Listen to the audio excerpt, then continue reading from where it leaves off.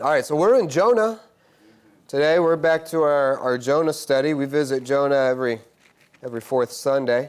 So go ahead and open your Bibles. Turn to Jonah. We'll go to chapter 1.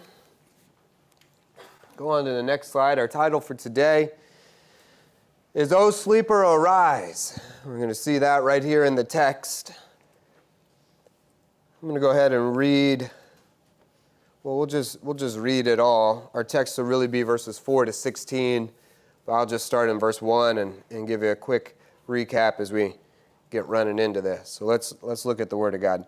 Now the word of the Lord came unto Jonah the son of Amittai, saying, Arise, go to Nineveh, that great city, and cry against it, for their wickedness has come up before me. And that's where we started. We saw arise, go, God's command to all of us is that we all would arise and go. We talked about the Great Commission. We talked about how God has instructed each one of us who are believers to get up, just like he did to Jonah, and to go. And we saw who Jonah is, and we saw where he was going. God gave that to all believers, even if you're going to boot camp. Your instruction is to arise, go, not to get boot camped. I mean, you got to do that too, whatever that entails. But as you go and you take the Lord with you and you take his message, okay? But Jonah rose up to flee unto Tarshish from the presence of the Lord, and went down to Joppa, and he found a ship going to Tarshish, so he paid the fare thereof, and he went down into it to go with them unto Tarshish from the presence of the Lord. But the Lord sent out a great wind into the sea, and there was a mighty tempest in the sea, so that the ship was like to be broken. Now, we talked about that as well. We saw but Jonah, and we saw but God a few months ago. But Jonah decided not to obey the Lord, right? And we talked about this. God is speaking to all of us continually throughout the course of our life. If you're tuned in, if you're seeking him, then he's probably speaking to you even more. And he's giving you instruction every day, and then you have the opportunity to respond. You get to choose how you want to respond. But Jonah didn't do what God said. And we talked about that. And we talked about we don't want to be, a but James or a God said, but Dell. We never want our response to the Lord to start with but. Right? And then we also kind of ran out of time, that the Lord responded. Because that next verse, it was but Jonah, and then it's but the Lord. And the Lord sent this storm. And as by way of maybe a reminder here, the storms in your life may be due to your own decisions to rebel against God. It may be a tough storm just because you made it a tough storm. You asked for the storm. You decided to rebel against God, and so God had to respond to the position that you put him in. All right? Now, God is sovereign enough that he can accomplish what he wants to do no matter what decision you make. Meaning, the storm was not originally a part of Jonah's life. The storm wasn't part of God's plan. Jonah brought that. We look at some of our storms and we're like, well, God's got me in a tough time. No, he doesn't. I mean, he does, but you got you in a tough time. Well, this storm, I'm just enduring. And sometimes we don't like to be honest and call things what they really are and evaluate things in truth. And so we'll come to our small groups, and we'll come to our prayer groups, and we'll say, pray for me. I'm in this storm. God's got me in this storm. You forget to tell everyone you're in this storm because you rebelled against the Lord. So God will put some storms on you, especially if he got a plan for you and you're trying to run. Okay? So the Lord responds. All right, then, and then Jonah goes. Oh, one other thing I just want to point out, and this is kind of a throwback as well. You see here that he goes to Tarshish, verse 3, he goes to find the ship, and then right in the middle of that verse, so he paid the fare thereof, and he went down into it. When you decide to run from the Lord, it gets expensive. Amen. He had to go and pay his own way in order to run from the Lord. Right? So maybe your financial situation is the same thing. Man, things are tight, things are hard. Sometimes they just are, but sometimes it's because we're not willing to look and say, maybe it's because I'm going the wrong way. Going the wrong way will cost you more. Right? Oh, by the way, not necessarily related, but they're charging us to park in that lot next door now. So just as a reminder, a heads up. if you go and you park over there and you don't want to pay their meter, that will also cost you more. Somewhere between $45 and $75. I've heard that those tickets are kind of expensive. They will give you a ticket. They started doing that last week. So that parking lot, when you go out our door, there's a little wall. If you go on the other side of the wall, you're in ticket land. Or you pay the meter and it's $4 an hour. That's expensive parking. They are proud of that parking. Street parking downtown, midtown, all around, it's $1 an hour. So they are, yeah. Anyway, all right, just remember that. I don't want you guys to get tickets. Moving on. Verse 5, and we'll pick it up here. This is new stuff we're going to be looking at today. Then the mariners were afraid and cried every man unto his God and cast forth their wares that were in the ship into the sea to lighten it of them. But Jonah was gone down into the sides of the ship, and he lay and was fast asleep. So the shipmaster came to him and said unto him, What meanest thou, O sleeper? Arise, call upon thy God, if so be that God will think upon us, that we perish not. And they said, every one to his fellow, Come and let us cast lots, that we may know for whose cause this evil is upon us. And they cast lots, and the lot fell upon Jonah. And then said they unto him, Tell us, we pray thee, for whose cause this evil is upon us. What is thine occupation, and whence comest thou? What is thy country, and of what people art thou? And he said unto them, I am a Hebrew, and I fear the Lord, the God of heaven, which made the sea and the dry land. Kind of a funny statement to declare that he fears that God, but he's running from him. He doesn't actually fear him. Then were the men exceedingly afraid, and said unto him, Why hast thou done this? For the men knew that he fled from the presence of the Lord, because he had told them. Then they said unto him, What shall we do unto thee, that the sea may be calm unto us? For the sea wrought and was tempestuous. And he said unto them, Take me up and cast me forth into the sea, and the sea shall be calm unto you.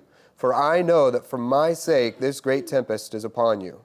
Nevertheless, the men rowed hard to bring it to the land, but they could not, for the sea wrought and was tempestuous against them.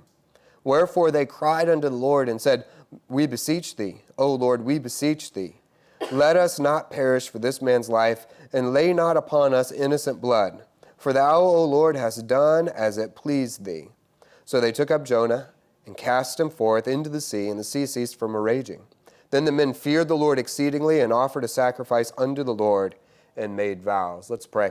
Heavenly Father, we thank you for your word, and we thank you for what you want to teach us today. God, I pray that our hearts would be stilled from all that could be going on in our life, and the turmoil of life in the world, and Lord, that we could set those things aside so that we can also have hearts that are inclined unto you, to hear from your word. In Jesus' name, amen.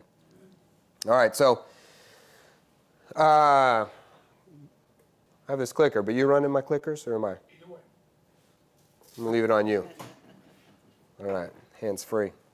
Very good. So we're going to start by looking at Jonah. We're going to look at Jonah and the command, the request that is made by the captain. He comes down to Jonah and he says, "Oh, sleeper, arise." And we're going to see here that Jonah is going to picture for us the state of the church, right? I'd written down that here's Jonah sleeping in the midst of chaos, right? There's a great storm. Everybody thinks that they are going to die, and there's Jonah just sound asleep. In one sense, Jonah could be a type of the Laodicean church for us, and that he is completely disengaged from the reality of the world that is going on around him. And that is the state of the church currently. It is a church that is completely disengaged from what is going on around them. But the difference between the Laodicean church and Jonah, the Laodicean church believes that they're doing okay. Jonah knows that he's running from the Lord. He has made an intentional decision to leave the Lord. We think we've left the Lord, typically in Laodicea. We don't realize it, and we just think we're doing good. And we don't even realize that the world around us is in chaos and is about to die, and they actually need what we got. Okay? So let's take a quick look here at sleep in the Bible. What does the Bible say about sleep? Because this is the state that we find Jonah in. We find Jonah asleep. Sleep in your Bible is a type or a picture of death. We see that in a number of places. In John chapter 11, Jesus says that Lazarus is sleeping. But really what he means is Lazarus is dead. He says it because, it's kind of a play on words because he's going to go and raise him up. He's like, he's dead, but only for a minute. Kind of like he's sleeping. You see that in John 11:13. In Matthew chapter 9 and verse 24, he said unto them, give place, for the maid is not dead, but sleepeth. Again, the same idea. Somebody who is dead is declared as being asleep, and then they laugh Jesus scorn. Then he's like, hey, wake up. Psalm chapter 13 and verse 3. Consider and hear me, O Lord my God. Lighten mine eyes, lest I sleep the sleep of death. So the psalmist also compares sleep unto death. Ephesians chapter 5 and verse 14 says, wherefore he saith, awake thou that sleepest, and arise from the dead, and Christ shall give thee light. So even into the New Testament for us, we see Paul making the same comparison, that we are to awake that are asleep. Or, another way to say that, arise from the dead. And this is Ephesians. This is a book that's written to the church to talk about how the church should function. And Paul's instruction to the church is this: awake thou that sleepest. Arise from the dead.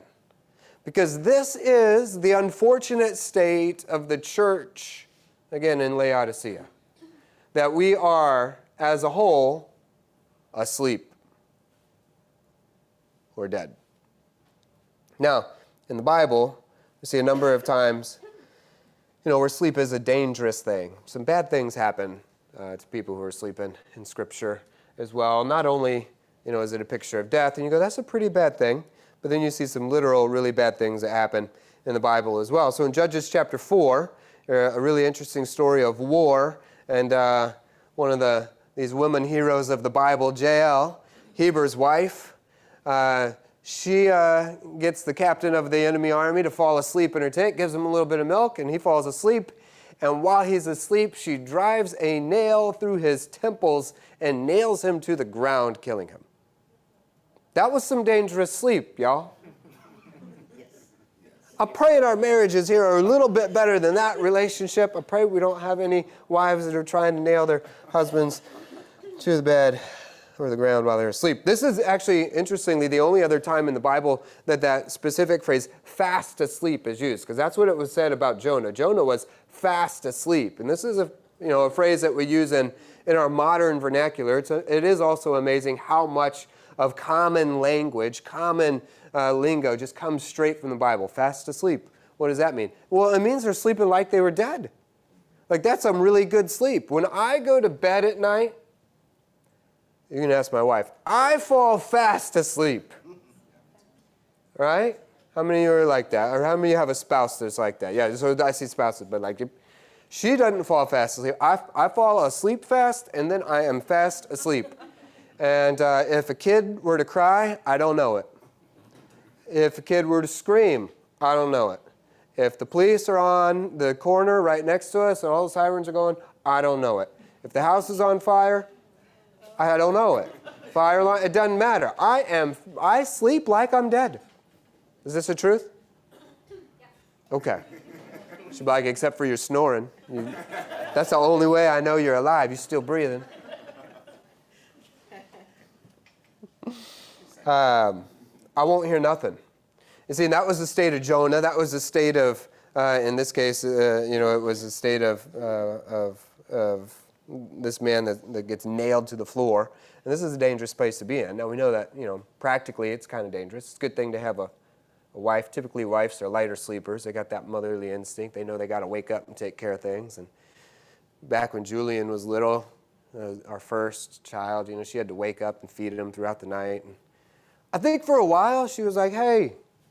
He was on a bottle. She's like, you feed him, hey. And she's like, this is more work to try to get James to wake up and actually help with his feeding. I could have just fed him and gone back to sleep myself already. It's like, I got to wake up a baby to get him to feed a baby. It's like, I may as well just feed the kids. So I never fed our kids at night. I'm just going to confess that right now. Not that my heart wasn't in it. It's just I sleep like I'm dead. You guys remember the Addams family? back like from when we were kids, my generation, when we were kids, that one. There's a line in there where Uncle Fester comes back to the family, and that first night he sleeps and wakes up in the morning, and Morticia asks him, she says, how'd you sleep? And he says, like the dead, right? That's how he slept. Because we have this saying in English that we use, you slept like a baby. What does that mean? You would be up all the time. That means you were up all the time. I was up every 3 hours and up all night. But when you sleep like the dead, what's that mean? Well, it means you slept like me. It means you slept like the dead. Nothing disturbed you. Okay. Judges chapter 16 and verse 19. Samson is shaven. He falls asleep. And then Delilah is able to shave him and take his strength from him. And in 1 Samuel chapter 26, David finds Saul and his entire army asleep in a cave. And David could have killed Saul in his sleep. That one's a little different because God caused a sleep to come upon them. In Matthew chapter 13, verses 24 to 26, he put forth another parable and said unto them, the kingdom of heaven is likened unto a man which sowed good seed in his field. But while men slept, his enemy came and sowed tares among the wheat. So while we are asleep, there is someone that is coming in and trying to sow tares among the wheat. Mark chapter 13, verse 35 to 37. Watch ye therefore, for you know not whether the master of the house cometh at even or at midday or at the cock crowing or in the morning. Right? You don't know when the master is going to return.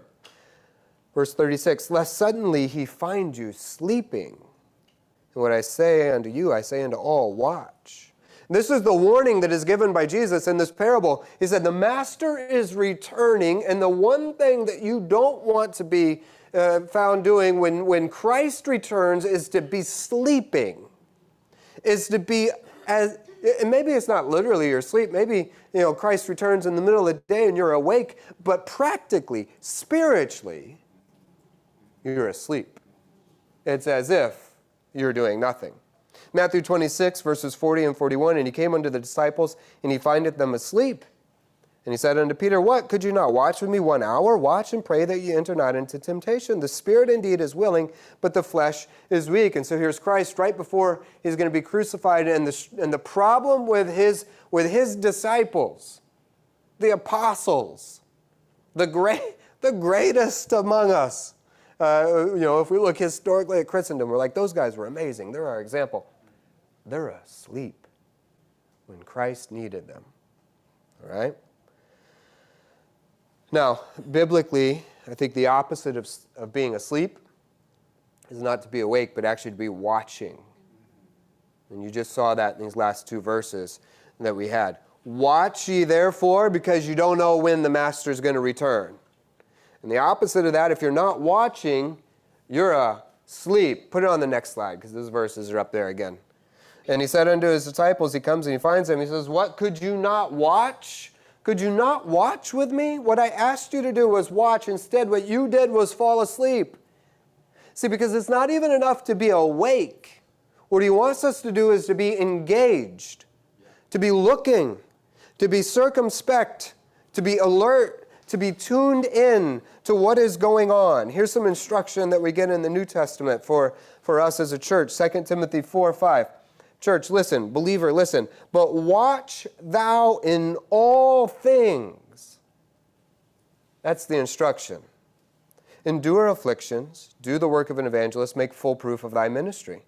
Mark chapter 13 and verse 34 and 37. For the Son of Man is as a man taking a far journey, who left his house and gave authority to his servants and to every man his work, and commanded the porter to watch. Verse 37, and what I say unto you, I say unto all, watch. 1 Thessalonians 5:6. Therefore, let us not sleep as do others, but let us, church, watch and be sober. This is the instruction that God has given us as the church, is that we would watch and be sober. This is what Jonah himself should have been doing. Actually, he shouldn't have been in the situation at all, because he's going the wrong direction. But now, even in that, he's finding some comfort in his rebellion. He's just made his bed, and he's decided, I'm okay with this rebellion. I'm just going to go to sleep. and I'm going to be fine with it. But listen, when we decide to not follow God, the commands that God has given us, we put ourselves in the same boat as those that are lost. Right? Here's a boat full of lost sailors who are about to die. And here's a prophet of God, the man of God, in a boat about to die. They were literally in the same boat. Wonder where that saying came from. We use that one too, don't we? We're in the same boat. What does that mean? The lost and the man who should have been their only hope, the prophet, are there both about to die. Functionally, neither one of them are in a better state.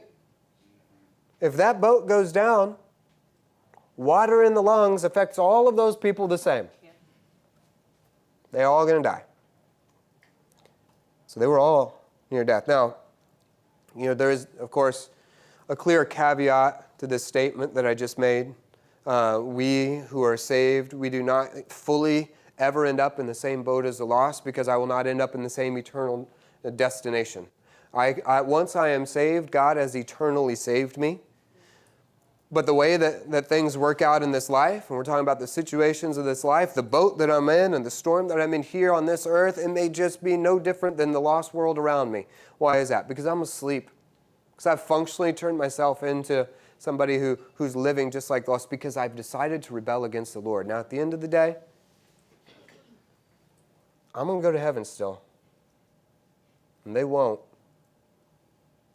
But that might be the worst news of all of it. They won't. And they won't hear because you were sleeping. And this is the state of many Christians, actually unaware of the fact that the world around them is about to die.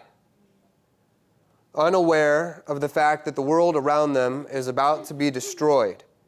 Unaware of the reality that the world around us is currently in great distress and fearing for their lives. This is where we find our world today, and this is also where we find many Christians. In the midst of the world, in the same boat, comfortable, fast asleep, doing absolutely nothing that God has commanded them to do, doing absolutely nothing to warn those around them. Right? So when we decide not to go the way of the Lord, the way that He has directed, we will be disconnected from the reality of those around us. When you decide to disregard what God has said, you will be disconnected from the reality of those around you. Okay? When I was a kid, my dad used to talk about politics or world events. I'm talking when I'm 10 and 12. Same age that I find my kids in now. Kind of same stage of life. And I'd listen to my dad and I'd be like, so what? I don't even know what you're saying. I know what a president is, but I don't really care. Right? And you guys might have, I don't know if you had a dad like mine, he's always got something you want to talk about. And I'd be like, I don't care about that war over there, and I don't care about this, and I don't care about that. I'm a kid. And I'm totally disengaged, right, from everything that's going on in the world. Tables have turned. I'm a dad of a 10 and a 12-year-old. And, actually, interestingly, Simone commented on this a couple weeks ago to me. My kids will, at that age, they'll kind of try to tune in to things that are going on in the world. She took my kids over to Bible study where her kids and was just listening to 12-year-old chatter in the back seat, and they got these, world views that they're talking about, and they're talking about the Pope, and they're talking about politics, and you're like, and even in that, they're talking about it, but you're like, you have no idea what is going on in this world. You have no idea what you were talking about. And I didn't want to know what my dad was talking about. I was like, can we talk about something else? And then I grew and I got a little older. I got into college, and I got into Sam's college ministry at Kansas City Baptist Temple. And I'm supposed to be becoming an adult at that time, so I'm becoming aware of a little more stuff that's going on in the world. But something that always has really impressed me about Sam is is that, like my dad, he was really in tune with things that are going on in the world. He had a lot of insight. He listened to a lot of news, and then he wanted to talk about it with us. You know, here are college kids, and he'd go, hey, did you guys see what happened over in Iraq and Palestine and all these different parts of the world? And I'm still kind of like, okay, I know I'm supposed to be tuned into this now because I feel like I'm becoming an adult, but I'm not sure what I'm supposed to make of that. But then Sam always had this ability to say, now you hear that, now let me show you what the Bible says. And he would always take these world events and he would point them back to the Bible. He does that for us still, right? He's always doing that from the pulpit. He'll say, hey, this is going on. Now look at this from a biblical perspective. And he does that in public. I'm going to let you in on a secret. He does that even more in private, like with the pastors. I don't know what he's like at home, but I know with the pastors in our meetings, when he sits us down, he's like, we got to do 25 minutes first of world events and catch up. And I'm like, holy cow. This guy is tuned in. You know what that tells me? He's awake. He's awake to the state of the world around him. And believers, we should be. We should be awake to what is going on. Because we have a responsibility, we have an instruction from the Lord to be able to take the current state of the world and recognize it in light of what Scripture says, and then take Scripture and give that to the people that are in those situations and messes and say, this is what's happening, look what God says. Sometimes it's as easy as saying, if you've tuned in, look what God said would happen. It just happened. Now this is what's going to happen next. Men who are awake, and I'll put Sam in this broad category. He's no prophet, but sometimes I think he's a prophet. He's telling us these things are going to happen. I go, how'd you know that's going to happen? Because God said so. You just follow the signs. Right? So where are you at, believer? Are you like Jonah? Asleep in the bottom of the ship while everyone around you, while you don't know what state your neighbors are in? You don't know the messes that they're wrestling with? You don't know the dilemmas that your coworkers are going through? You don't know the situations in the schools that you're sending your kids to? There's all this stuff going on in the world. And if we as parents and if we as disciplers and if we as believers are not able to tune in, to wake up and to say, look at what's going on and this is what God says, well, then we're asleep. And what good is that? You're like, well, I'm just doing my thing. I'm just living life. Well, you're sleeping. The Christian that is not concerned for souls, the Christian that is not concerned for souls is living a life as if he were sleeping. While everyone around you is dying, completely oblivious to what is going on around him. We have to have a concern for souls. And when we have a concern for souls, that will push us to wake up and to be alert to the things that are going on around us. And so this is a key thought. Living life without a concern for souls is the same as being asleep or dead. Because those two are linked together. If souls are not on your heart,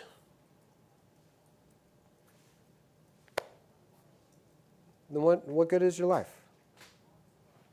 From an eternal perspective, from a biblical perspective, from a heavenly perspective. It's as if you are sleeping your way through life. Contrast Jonah and Christ. They were both in these same situations. If you remember in Matthew chapter 8, Christ and his disciples are in a ship. They're going to cross the lake. Christ is sleeping. And when he had entered into the ship, his disciples followed him. And behold, a great tempest arose in the sea, and so much that the ship was covered with the waves. But he was asleep. Now we find Christ asleep. We're going to see this is going to be a very different situation. And his disciples came to him and woke him up, saying, Lord, save us, we perish. And he saith unto them, Why are you fearful, O ye of little faith? Then he arose and rebuked the wind and the sea, and there was a great calm. But the men marveled, saying, what manner of man is this, that even the winds and the seas obey him? Now, these situations are parallel. You have Christ, or you have the prophet, you have the man of God sleeping in the midst of a storm, and then you're going to have a resolution to the storm, and then everyone on the boat is going to be amazed at the power of God. But the difference here is that Christ isn't tuned out. Christ has been engaged in the work that God had sent him to do. And there is also this other side of sleep in Scripture where God tells us that he gives his beloved rest. He gives us sleep. There is a reason to physically sleep and to be at peace when you sleep. Proverbs chapter 3 and verse 24, when thou layest down, thou shalt not be afraid. Yea, thou shalt lie down, and thy sleep shall be sweet. See, there are those whose faith is stayed in Christ, who can lay down, for literal sleep and peace. Ecclesiastes 5:12, the sleep of a laboring man is sweet. When you get to the end of the day and you're laying your head down on your pillow to go to sleep, this is true both physically and spiritually. Physically, your sleep is going to be real sweet if you've actually labored throughout the day. You've worked that body, you've done some stuff, you've accomplished some things. You got your to-do list checked off. You're able to actually lay down and you go, that's some sweet sleep. But the same thing is true spiritually. When you climb into bed at night and you lay down to go to sleep and you reflect back over your day, have you done anything for the Lord that day? Have you engaged with the Lord personally? Have you been concerned for the souls around you? As you lay down to sleep, it should not be sweet if you have not labored yet today. We should pray that God would not give us sweet sleep unless we've labored. Oh, how quickly our lives might change. Everyone shows up next week and they're all tired like a zombie. What's wrong? I'm not sleeping very good. Hallelujah. Start evangelizing all day. Pray for the souls of men during the day, and then let's get some sweet sleep. All right. So this is us. This is the state of the church. This is Jonah, just fast asleep in the bottom of the ship.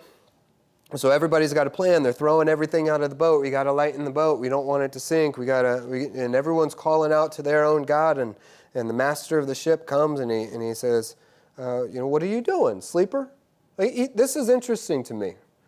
The lost world is even amazed. Here are heathen men in the boat, and when they find the man of God asleep, what's their first comment? What are you doing? They're amazed that this man could be sleeping at a time like this. And they end up crying. Twice it says that they cry out. There in verse 5, the mariners were afraid and they cried out. And you jump over to verse 14. Wherefore they cried, now they're crying unto the Lord, hey, don't lay this man's blood upon us. But twice they cried, and this is the state of the lost world. As we look at the men on this boat, we get to see quickly just the state of the lost world. They cried out. The lost world, and this is really interesting to me. In this case, the lost world is actually asking Jonah to cry out to his God on their behalf. Can you believe that? How backwards is this situation? That the man of God has no concern for souls and is asleep, but here the lost world is coming to him and saying, would you please cry out to your God for me? I wonder how many of the people that I'm around daily, I teach in a university, students and coworkers, are in such distress in their life that they're actually crying out and saying, God, I just want a man of God to speak to me. I just wish that somebody would cry out to God on my behalf because I don't know how. How many people would come to Christ if we would just wake up and recognize that they're already crying out and asking? Because there are some. They are around us. When Braden and David went to Kenya about a year ago, they were there for mission focus time. They were out evangelizing on the streets. They were awake. They were just looking and praying and trusting the Lord. And Braden met a guy named Brian. And Brian told Braden, he said, I've just been fasting and praying that God would send me a man to teach me the Bible and mentor me. I get goosebumps just saying that. I'm like, what? And praise God that Braden was awake and he went praying the same prayer, connect me with the people. And he went out and then he looked for him. And he found that man. Brian is on about lesson 14 now in discipleship with Duncan and Ken. They're working together to disciple him. He's a faithful member. He's serving there at that church and he's growing. He's not the only one, people.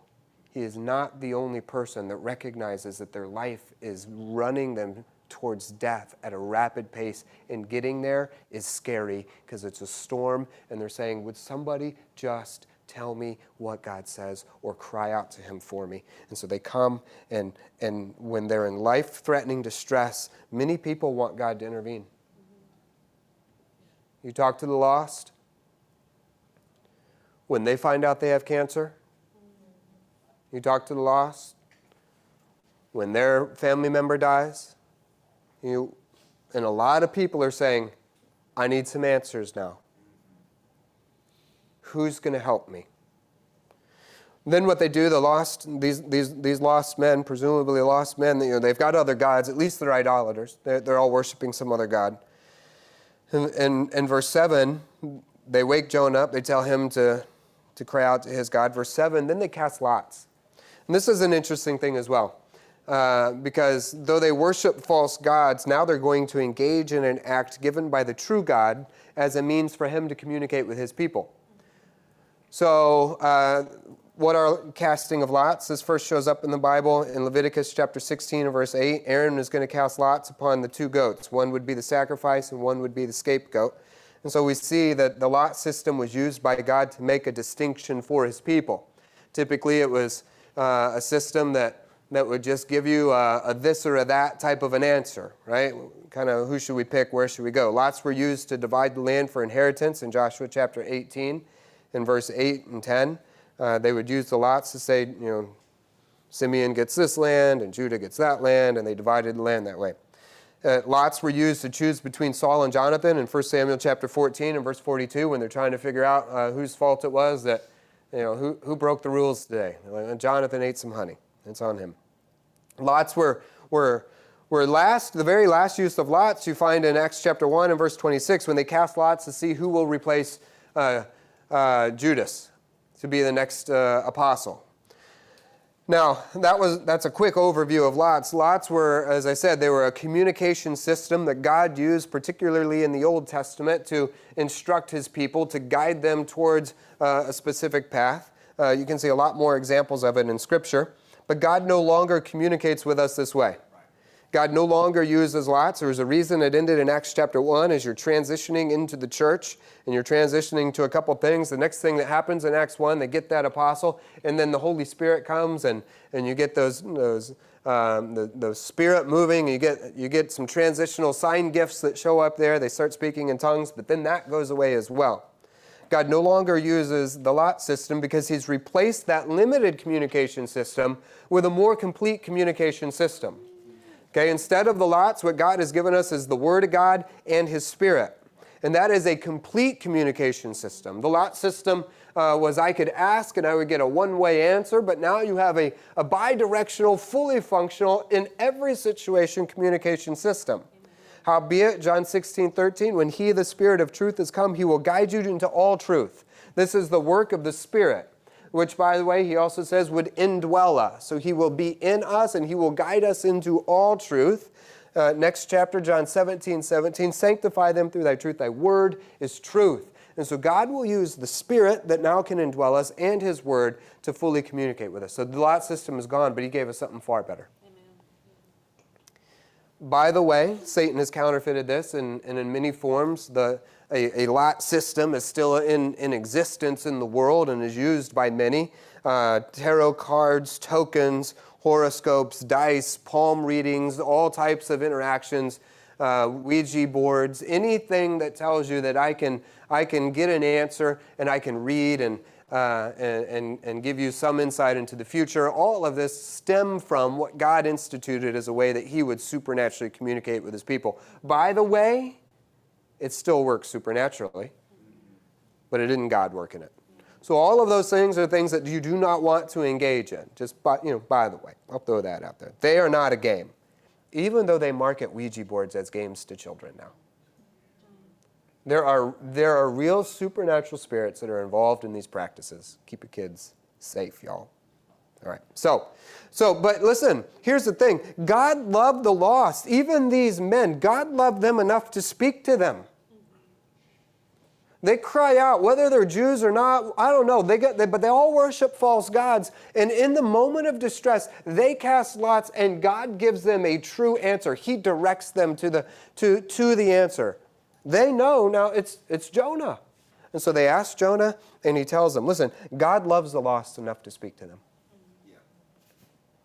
Now, he wants to speak to them through you. But he loves them enough to speak to them. Do you? Now, they knew it was Jonah's fault, and Jonah told them how to fix it. And this, too, is an interesting situation, and I understand the dilemma. Jonah said, just throw me overboard and it'll be better. And this often happens, especially to the religious. When we start evangelizing the religious, you'll find this happening quite a bit. You'll tell them that the answer is not in your religion and your works. The answer is in a sacrifice. It's kind of a messed up picture, but it is a picture of the sacrifice of Christ. Jonah is going to become the sacrifice. The only way to get peace in your life is going to be through accepting a sacrifice. Unfortunately, what Jonah is telling them is, you got to throw me overboard. Like, they got to be complicit in this sacrifice. They got to be a part of it, and that's a hard thing. Here's what they do. They decide to work harder. It says that what they do. They row harder and they work harder. And oftentimes, I saw this a lot, especially working with Muslims, the very, very religious, or you work with Catholics, you see the same thing.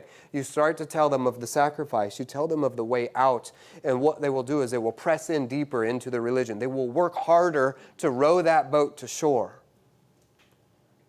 But what they will find out is that the winds are against them and the storm is tempestuous, and they cannot row that boat to shore. They can never work their way there.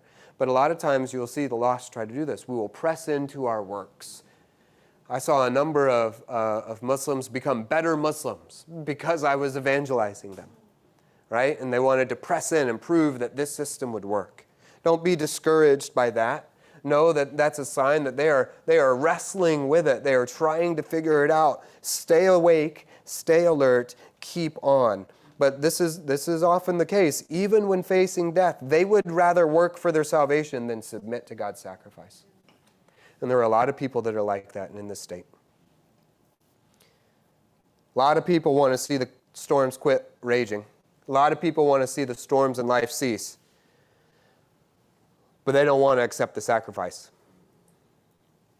When they accept the sacrifice, there is peace. As soon as that sacrifice was made and Jonah's tossed overboard, storm ceased. So if we love souls, we must pray for repentance. If we love the lost, we must pray for repentance. If we love souls, we must not only pray for repentance among the lost, but we must pray for repentance among ourselves as well. When I say we must pray for repentance, we must pray for repentance at every level. I need to repent because I'm not as awake as I should be. I need to repent because I'm missing opportunities every day, and the souls around me are still pressing their way into hell. And some of them are crying out and saying, would somebody just tell me? And so this is how we wrap up. There is a great need for repentance. Jonah refused to repent thus far. I think many of you know the story. He's going to come around, kinda. But despite great trial and suffering for Jonah and all those around him, and upon his own recognition, he even admits to everybody, he's like, it's because I'm running from God. That's why all of this is happening. He still refuses to repent. Christian, what about you? Will you refuse to repent even though you recognize that the storms and the struggles and the trials of life are because of your own rebellion? Or will you submit yourself to the Lord? Jonah chose death over repentance. Throw me in the sea. I'm better off dead. The sailors, they feared the Lord. And when they saw the sacrifice bring peace, they did repent. They start worshiping. They start offering sacrifice, and they make vows to the Lord. The world needs to see repentant believers, not just who got saved, but were willing to confess and repent of the sin and the struggles and the things that slow us down. Forgive me for not sharing the gospel. Forgive me for the areas where I've been asleep to the needs of the people around me. Do you know your neighbors? I don't know my neighbors well enough. Do you know their needs? Do you know your coworkers? Do you know what they need? So put up the next slide. So a couple things to consider. We've got about 5 minutes, and I'm going to leave you guys some time to pray, some time to pray together, some time to discuss it. Do you need to wake up, believer? Or more specifically, how? To what? What do I need to tune into in order to love souls more? And do I need to repent? What do I need to repent of in my life? And then who? Maybe you're saying, I have a habit of repenting, and I think I'm walking with the Lord. Then the question would be, who? Who do you know in your life? Oftentimes we talk about making Andrew lists and naming the people that we're praying for. Do it. Let's take a few minutes right now. Tell your neighbor who you're praying for. This is who I'm praying that God would open doors for this week. I want to talk to so-and-so about the gospel. So we got about 5 minutes. Grab a friend, grab a neighbor, or take time with the Lord. And then, once it starts getting loud, we'll all shuffle out of here. Amen?